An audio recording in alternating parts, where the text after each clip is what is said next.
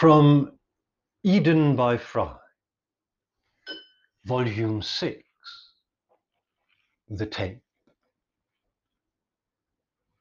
Divestment. I find a cassette tape, unlabeled. I'm in the process of divesting myself of accumulated clutter that has started to clog up my life in preparation for a renovation of my flat, and most of the tapes are being at long last thrown out now. Some, those bought as albums and undamaged, go to the charity shop. Practically all others, with the exception only really of some mixed tapes, which have memories attached to them and therefore some sentimental value, go in the bin. I hold on to less than half a dozen, which is me being ruthless, I reckon. The unlabeled tape nearly lands in the bin liner unexamined, but it intrigues me as there are almost no tapes that don't have anything written on them at all, even if on some of them the writing has long faded and become illegible.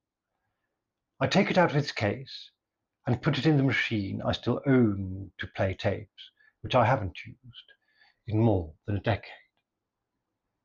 I hear a young voice with a not particularly strong but clearly discernible accent, a little measured, a little studied, a little over-enunciated, declare, "All right, here we go.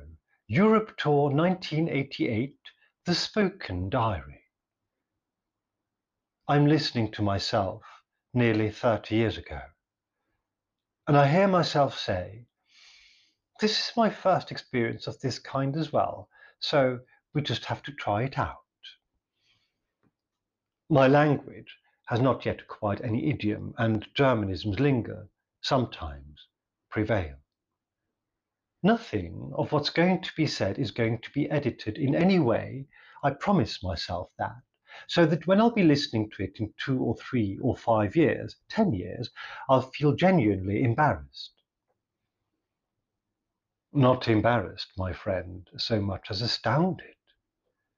I sound to me like any young man from the past. I recognize myself, but in the way that I would recognize a friend from that time, someone I knew a little. Not someone I knew well, let alone someone I was. I don't remember the process of recording this, but I do recall having made the tape. The memory is curious, brittle, alien.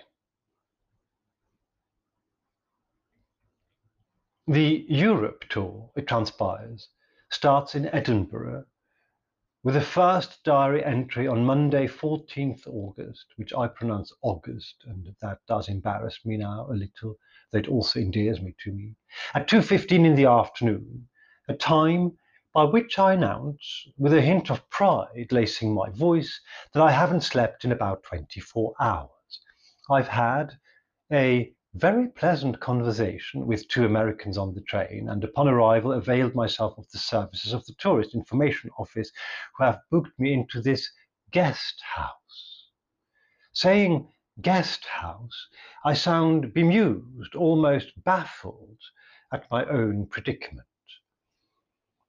Having settled into my room, which apparently has high ceilings and is also pleasant, I've headed out and bought myself tickets to 3 shows at the Fringe Festival, the first one starting at 4:15 p.m.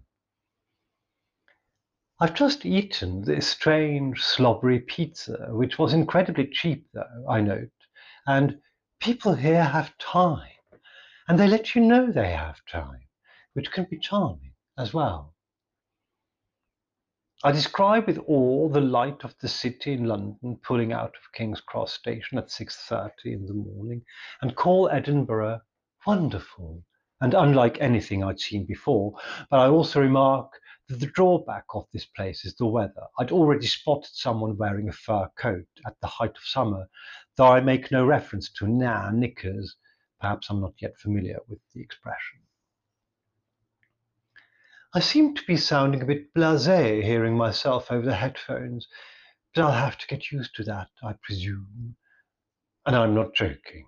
Today, I sound to me like a young arrival's idea of a latter-day Noel Coward, and it hits me.